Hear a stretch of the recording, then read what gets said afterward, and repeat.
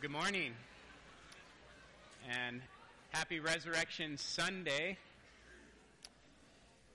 If you would, turn to Luke chapter 24. Luke chapter 24.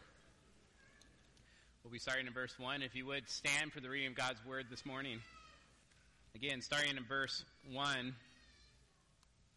But on the first day of the week, at early dawn, they went to the tomb, taking the spices they had prepared. And they found the stone rolled away from the tomb, but when they went in, they did not find the body of the Lord Jesus. While they were perplexed about this, behold, two men stood by them in dazzling apparel. And as they were frightened and bowed their faces to the ground, the men said to them, "Why do you seek the living among the dead? He is not here, but has risen. Remember how he told you while he was still in Galilee, that the Son of Man must be delivered into the hands of sinful men and be crucified, and on the third day rise." And they remembered his words, and returning from the tomb, they told all these things to the 11 and to all the rest. Let's pray.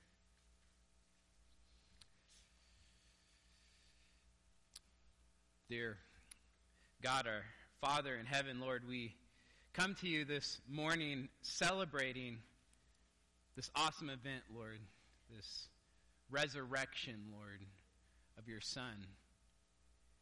God, we come with hope and joy and worship and praise, Lord, knowing that the resurrection points to our hope, Lord, of one day rising from the dead and spending eternity with you in everlasting joy. God, what an awesome morning as we come together, Lord, and celebrate your Son. Not only his birth, not only his life, not only his amazing teaching, not only his death on the cross, Lord, but that was all vindicated and proven to be who he says he was through the resurrection, through the empty tomb. God, be with us this morning as we praise and worship you. In your Son's name, amen. You may be seated. I wanted to start this morning with a question, and the question is this: why is the resurrection of Jesus such a big deal?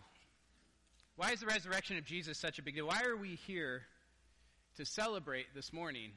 I mean, out of everything in Scripture, if you think about the Old Testament through the New Testament, but even if you just look at Jesus' life, why the resurrection? I mean, I get the incarnation, that the God of the universe that created everything came down as a man. He lived with us. He walked with us. He talked with us. He experienced life as a human. I get Jesus' ministry and his life, his teachings were amazing. His example was inspiring. Even non-Christian skeptics, even atheists, are inspired by the life of Christ. I get the cross. The cross is where Jesus paid the price for our sins. He took our punishment. He took our place. But why the resurrection? My goal this morning, as it is just about every Easter Sunday, Resurrection Sunday, is to answer this question: why is the resurrection such a big deal? Now, there's a lot of debate that surrounds the resurrection. When you read the four Gospels, it even seems like, as you read the four Gospel accounts of the resurrections, that there seems to be some contradictions. You might end up with questions like how many women went to the tomb the Sunday morning, or how many angels were there, or to whom did Jesus appear and when. But I want to be clear this morning. My goal today is not to answer these questions, but just in case you struggle with these as you've read through the Gospels, let me just say a quick word about these differences, because the Gospel narratives are different, yet they do not contradict each other.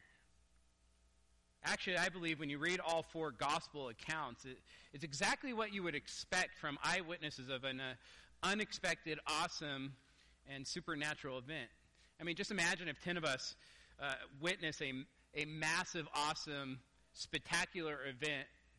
Each one of us would probably talk about a different aspect of it, seeing it from a different angle, different testimonies. It's only when you bring the testimonies together that you see the whole pictures. This is why cops, when they are trying to find witnesses to a crime, they try to get as many people as they can find. It's not because they are assuming the witnesses are lying. They just understand that people only see from their own perspective and only remember what they remember. Therefore, the four gospel accounts all highlight different aspects of the resurrection, but none of them contradict each other. It's only when you put them together that you get a fuller picture of exactly what happened that morning. And when it comes to the resurrection, there are really five core truths that are clear in all the Gospels. First, Jesus was truly dead. He was truly dead, that's clear. Second, the resurrection happened on a Sunday morning, the first day of the week. Third, angels appeared and explained what happened at the tomb. Fourth, the first eyewitnesses of the risen Christ were the women followers. And fifth, finally, the apostles and the rest of the disciples refused to believe the testimony of these first female witnesses. Everything else in the Gospels are details that kind of fill in the gaps of these five core truths. So there's three things I want to do today. First, I want to look at our passage this morning, what we just read, Luke 24. Then I want to answer the question that I set out to answer this morning. What does the resurrection mean? Why is it important? Why are we celebrating this morning? And finally, I want to show you how this applies to you. So 3 points of the sermon, our passage, the meaning of the resurrection, and finally how this applies to you. So let's start with our passage this morning. If you would, look at verse 1 again. It says this: on the first day of the week, again, one of the core truths, Sunday. The first day of the week, Sunday.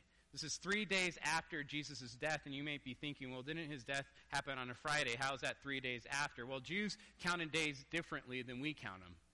Right? Day 1 was Friday, day 2 was Saturday, day 3 was Sunday. Again, verse 1 says this: but on the first day of the week, at early dawn, they went to the tomb, taking the spices that they had prepared. Again, this is Sunday morning. A group of women went to Jesus' body to the tomb for the purpose of getting it ready for burial. And this was a long process. This process, if you read the gospel accounts with these women, started Friday, but they didn't finish it. And because the next day was the Sabbath, Saturday, they had to wait till Sunday to finish the job that they started Friday. Again, verse 1, but on the first day of the week at early dawn, they went to the tomb, taking the spices they had prepared, and they found the stone rolled away from the tomb. Now, this type of tomb was like a cave, and I'm sure most of us, if not all of us, have seen pictures of the empty tomb. It was like a cave. The body was placed in the cave, and a massive stone was rolled in front of the entrance of this cave. So look at verse 2 again. It says this: and they found the stone rolled away from the tomb, but when they went in, they did not find the body of the Lord Jesus. In other words, the body was gone. While they were perplexed about this, behold, 2 men stood by them in dazzling apparel. And as they were frightened and bowed their faces to the ground, the men said to them, why do you seek the living among the dead? He is not here, but has risen. Can you just picture this for a second? 2 angels, these women come to the tomb. The stone is rolled away, and 2 angels in dazzling apparel, so much so that they fall on their faces because of the glory of these angels. And they say, why do you seek the living from among the dead? He is not here, but he has risen. Listen, we do not worship a dead Savior. Jesus is alive. Jesus said in John 14:6, I am the way and the truth and the life. He said in John 11:25, I am the resurrection and the life. Romans 6:9 says, we know that Christ, being raised from the dead, will never die again. Death no longer has dominion over him. Jesus himself said in Revelation 1 verse 17, fear not. I am the first and the last and the living one. I died, and behold, I am alive forevermore. We worship and follow a living Messiah. The angel said, he is not here, but he has risen. He is alive. And I want you to hear this morning. This is good news. It's good news. But look at verse 4 again. Verse 4 says this. This is the women followers, they were perplexed about this. They were perplexed. This means they were confused. Asking themselves, what does this mean? The body wasn't there. What does it mean that Jesus isn't here? And this leads us to the question again that I want to answer this morning. What does the resurrection mean? What does the resurrection mean? And this brings us to the second part of the sermon, the meaning of the resurrection. You know, what's crazy about the resurrection is I study this every year and come back to thinking through, well, what does the resurrection mean? The crazy thing is it doesn't mean just one thing. It actually proves so much. It means so much. It means that Jesus' own words and predictions are trustworthy. I mean, think about that. Jesus said as he comes onto the scene that he's going to die, and on the third day he would be raised from the dead.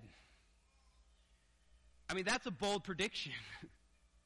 I'm going to die, and in 3 days I will be alive again, walking around. That's a bold prediction. It's hard to believe, yet the resurrection proves that Jesus' words are trustworthy. It vindicates his words. But it also means that the Old Testament prophecies are trustworthy. The Old Testament prophesied that Jesus would die, the Messiah would die, and then he would be raised from the dead. And that one day, Old Testament saints even would see their Redeemer in the flesh.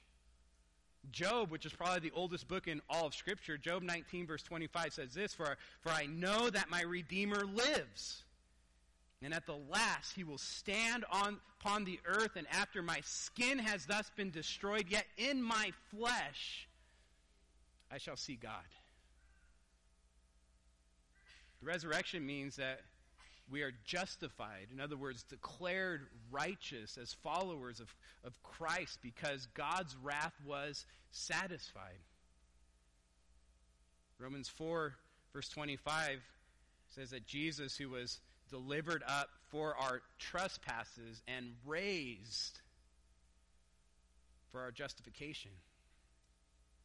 The resurrection gives us assurance that we will not perish because of our sins.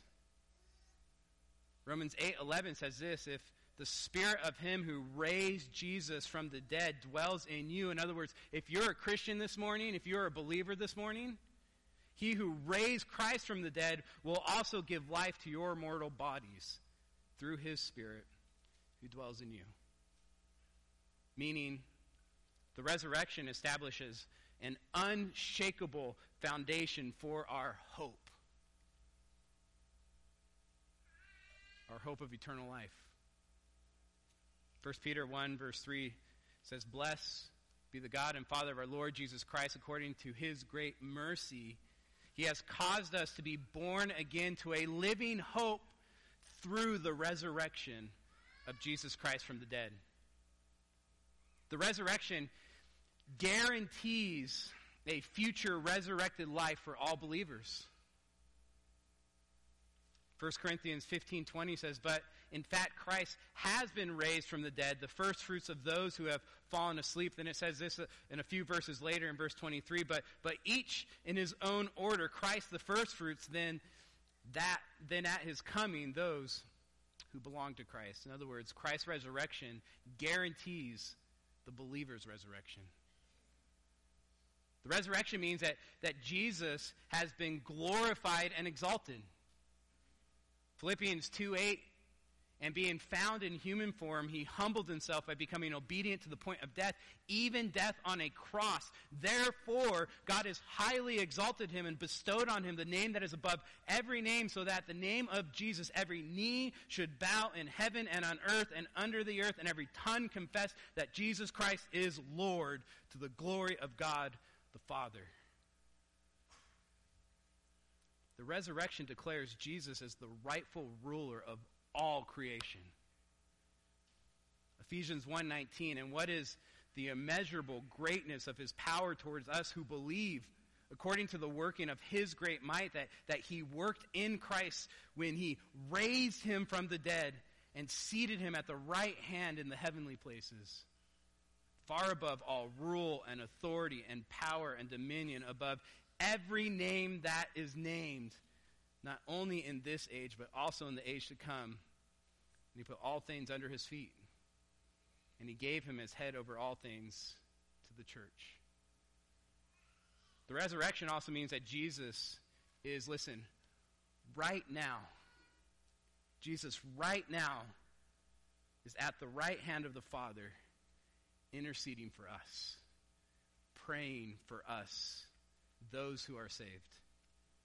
Romans 8:31 says this, "What then shall we say to these things? If God is for us, who can be against us? He who did not spare his own son, but gave him up for us all, how will he not also with him graciously give us all things? Who shall bring any charge against God's elect? It is God who justifies. Who is to condemn?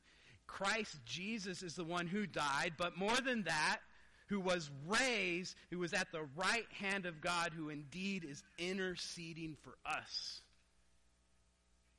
And as we learned last week, 1 John 2 verse 1 says this, "My dear children, I write this to you so that you will not sin, but if anyone does sin," if you're a Christian and you do sin, "we have an advocate with the Father, Jesus Christ, the righteous one."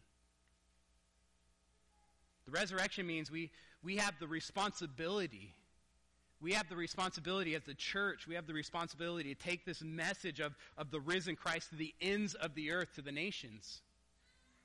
Matthew 17:9, it says this, "And as they were coming down from the mountain, Jesus commanded them," he's telling the disciples and through the disciples to the church, "Tell no one the vision until the Son of Man is raised from the dead." And then after that happened in Matthew 28 verse 18, Jesus came and said to them, "All authority in heaven and on earth has been given to me." You know how we know this? Because he was raised from the dead. "Therefore," verse 19, "Go therefore and make disciples of all nations, baptizing them in the name of the Father and of the Son and of the Holy Spirit." Listen, the resurrection accomplishes so much. This is why we celebrate. It means so much. It vindicates the gospel. It vindicates our hope. It vindicates our faith. It gives us purpose in life, and it gives us hope for the next life. The resurrection is the greatest event in human history. It's the greatest event in human history. And that's not an overstatement. I want to be clear because it absolutely changed the face of the world. Listen, it's 2023 right now across the whole entire world because 2023 years ago, a man named Jesus Christ was born, but no one would care if he didn't rise from the dead. One pastor put it this way: if Matthew had ended at chapter 27, Mark at chapter 15, Luke at chapter 23, and John at chapter 19, this indeed would be the end of the story. Jesus would have been just another failed messianic pretender who clashed with the Roman Empire and paid the ultimate price for his fall. In other words, if Jesus didn't rise from the grave, he would have just been a crazy man. However, each gospel adds another chapter, in the case of John 2. Chapters that change everything. The story was not yet over at Jesus' death, and the world was about to be turned upside down. New creation was about to break into the midst of old creation, and nothing has ever been the same since. The resurrection changed the face of the world. Even if you're a skeptic this morning, even if you're an atheist this morning, no one can deny the effect of Jesus' life, death, and resurrection. It changed the face of the world. It turned the world upside down. The resurrection accomplished so much, and that's why we celebrate. We worship a living Savior. This leads me to my last point this morning. How does this apply to you? How does this apply to you? Let me just say this. If you're not a Christian this morning, if you're in this room listening online, if you're not a Christian this morning, if you're not a follower of Christ, or probably more likely this, you're just not sure where you stand with the Lord. If that's you, listen, I want you to hear this. I'm talking to you this morning. Because, and this is so important, because the resurrection also means this. Everyone will be raised from the dead. For the believer, the follower of Christ, those that have put their trust in Jesus, they will be raised to the resurrection of life. But for everyone else, they will be raised to the resurrection of judgment. John 5:29 says this, and he was given him authority to execute judgment because he is the Son of Man. Do not marvel at this, for an hour is coming when all who are in the tombs will hear his voice and come out, those who have done good to the resurrection of life, and those who have done evil to the resurrection of judgment. So here's my question this morning. Where are you? Have you put your faith in Jesus Christ? Are you at peace with God?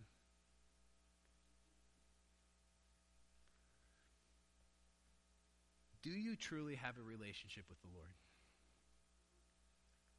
Don't blow that question off. Because the resurrection is also a warning. It's a warning. It's a warning that Jesus will one day come back to judge the world. Acts 17:31 says this, because he has fixed a day on which he will judge the world in righteousness by a man whom he has appointed. And of this he has given assurance to all. So be assured of this, by raising him from the dead. The resurrection gives us assurance that Jesus will come back one day and judge the world. Therefore, if you're not a Christian, I just want to be as honest and clear as I can be. The Bible says that we are all sinners. Every single human being besides Jesus Christ himself is a sinner. And Romans 6:23 says this, for the wages, what is owed for the wages of sin is death. And this is clearly talking about the second death, not physical death. It's talking about eternal death or eternity in hell, where God's wrath will be poured out on you forever. But here's the good news. Romans 6:23 says this, for the wages of sin is death, but the free gift of God is eternal life in Christ Jesus our Lord. The resurrection means this. God is offering you life this morning. He's offering you life this morning. Again, it says the free gift. You can't earn it. It's not because you're good. It's not because you're here on a Sunday morning. It's a free gift. It's something that's given to you. The free gift of God is eternal life, but only in Christ Jesus our Lord. Simply repent and believe. Repent and believe. Repent, ask God for forgiveness. And right now, in your heart, turn from your sin. Turn from your unbelief, which is sin, and believe in him. Trust in him. Trust that Christ paid the price for your sins by dying on the cross and was raised on the third day and is now sitting at the right hand of God the Father. Ephesians 2:8 says this, for by grace, again, free gift, for by grace you have been saved through faith. Salvation comes through belief. And this is not of your own doing. It is the gift of God. Listen, the resurrection means you can have a relationship with God right now. But only through Jesus. He is the way, the truth, and the life, and no one comes to the Father except through him. Let's pray.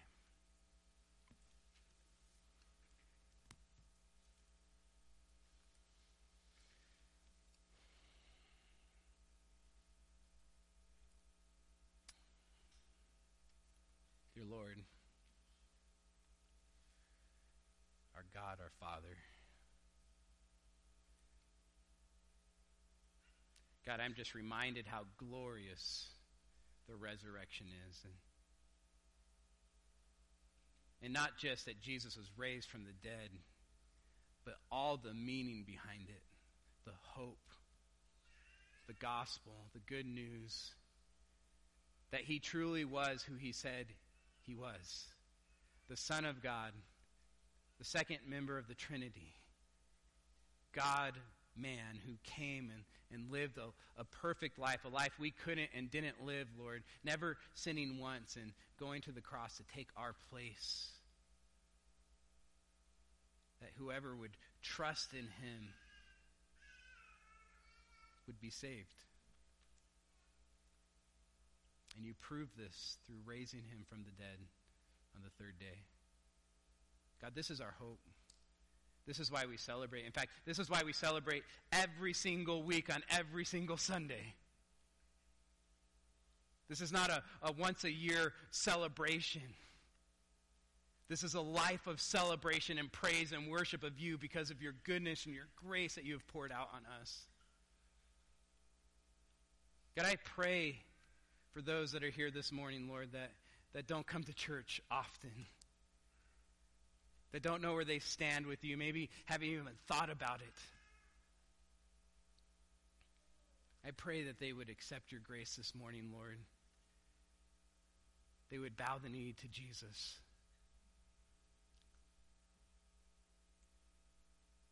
That they would understand that he is the only way to a relationship with you. God, we celebrate your Son. In his name, amen.